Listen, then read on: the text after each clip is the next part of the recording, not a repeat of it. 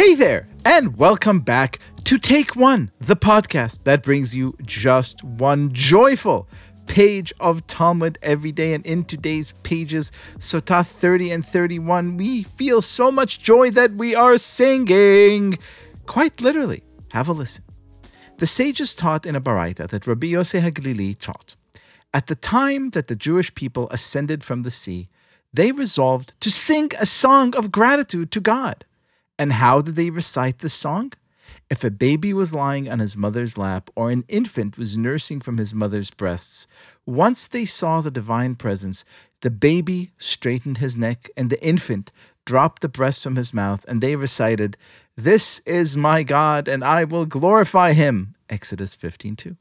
As it is stated, out of the mouths of babies and sucklings, you have founded strength. Psalms 8:3. What an image. Small children, babies and toddlers, seeing the divine presence and all of a sudden finding with them this spirit of joy, this spirit of gratitude, this spirit of song. I was so moved by this passage that I did the only thing I could think of, which is pick up the phone and call the one person who is a constant source of joy and wisdom for me and for all of us. Welcome back to the show, our dear friend and teacher, Rabbi David Bashevkin. How are you? Liel, what an absolute joy. I hope you don't make me sing this episode. I was contemplating it. And really corner me into it. I might not fight you, but there are two very fascinating general principles that I want to highlight before we even talk about specifically this passage. The first general principle when it comes to Talmud study is that if you ever notice, every tractate is really composed of two things. It is composed of kind of the Talmudic back and forth, trying to figure out what the law is, the conceptual underpinnings of the law. This is known as kind of the halachic component of the Talmud. And there is a second part of the tractate that's woven in, which is known as Agadata, which is the narrative sections, the storytelling, the theology. And these are always deliberately mixed together in any tractate. And when you really want to understand the theme of any tractate, it's not enough to pay attention to the laws that come up. You have to pay very close attention to the stories and the narrative and the theological ideas that come up. In fact, there was one commentator known as the Maharsha, affectionately known, Rav Shmuel Eidlis, I believe his name was. He actually separated his commentary on the laws of the Talmud and on the Agadic narrative theological passages of the Talmud. And he wrote two separate commentaries, and in the introduction he wrote, "Now that I wrote this, I actually regret it. They need to be woven together. You can't separate them. They need to be seen through one lens, because you can't understand the law without the theology and the narrative, and you can't understand the narrative without the applied law. How is this going to be ritualized in our daily life?" And there's probably few tractates that have as much import in the way the theology and the narrative kind of and the law speak to one another like tractate Sotah. A second thing that's very unusual that I just want to highlight as we go through this tractate, Sotah is one of the rare tractates where there is a tremendous amount of Agadic narrative theological material, not just in the Talmud, but actually in the Mishnah itself. The Talmud is a commentary on the Mishnah. The Mishnah was written a few centuries earlier, and the Talmud was kind of the unfolding commentary over many centuries. The Mishnah almost never, ever includes theological storytelling, narratives, and throughout the tractate, you will notice in Sotah, there is a great deal of narrative and theology woven directly into the Mishnah.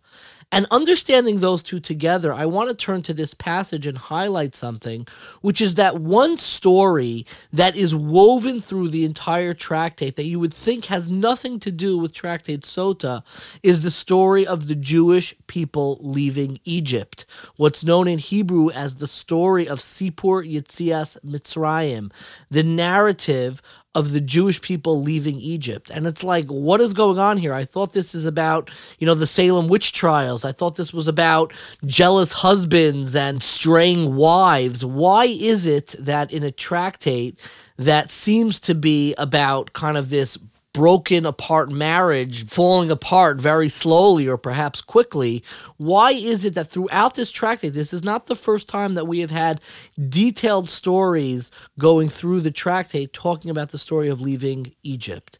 And I believe the answer begins to shed light on the very theme of Tractate Sotah, which listeners and readers of things that I've shared know that's always my question. What is the underlying theme of this tractate? And I believe the underlying theme is the notion and idea of repairing trust within a family. And the reason why the story of leaving Egypt features so prominently throughout this tractate is because that is the story of the formation of the Jewish family and, so to speak, our wedding to God himself. And if our relationship to God can be seen in some lenses as almost the relationship as a husband and wife, where there is suspicion and betrayal and rebuilding of trust, the underlying formation and foundation of that familial connection that Jews have with each other and the Jewish people have with God was all formed through our leaving of Egypt.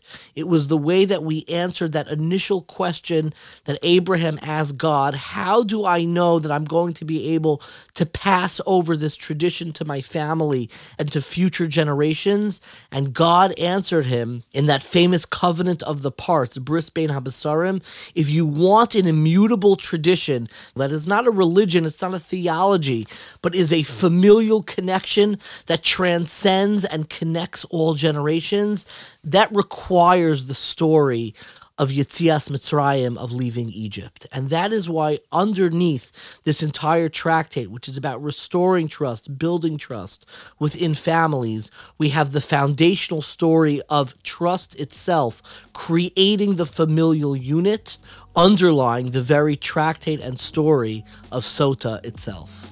So beautiful, Rabbi David Bashevkin, as ever. Thank you so much for being our guest. My absolute pleasure.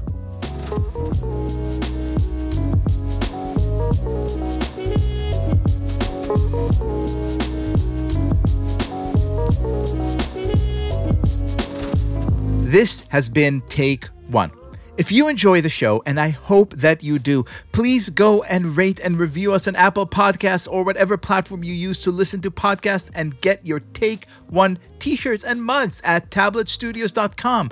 Each week, we will be releasing new episodes Monday through Friday, covering the entire weekly portion of Daf Yomi.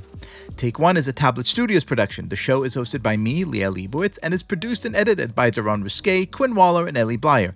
Our team also includes Stephanie Butnick, Josh Cross, Robert Scaramuccia, Courtney Hazlett, Mark Oppenheimer, and Tanya Singer. For more information, go to tabletmag.com/take1. Subscribe to our newsletter at tabletm.ag/take1 newsletter, or email us at take1@tabletmag.com. You can find us on Twitter at take1dafyomi, or join our Facebook group by searching for Take One Podcast. I hope we have made your day a little more Talmudic.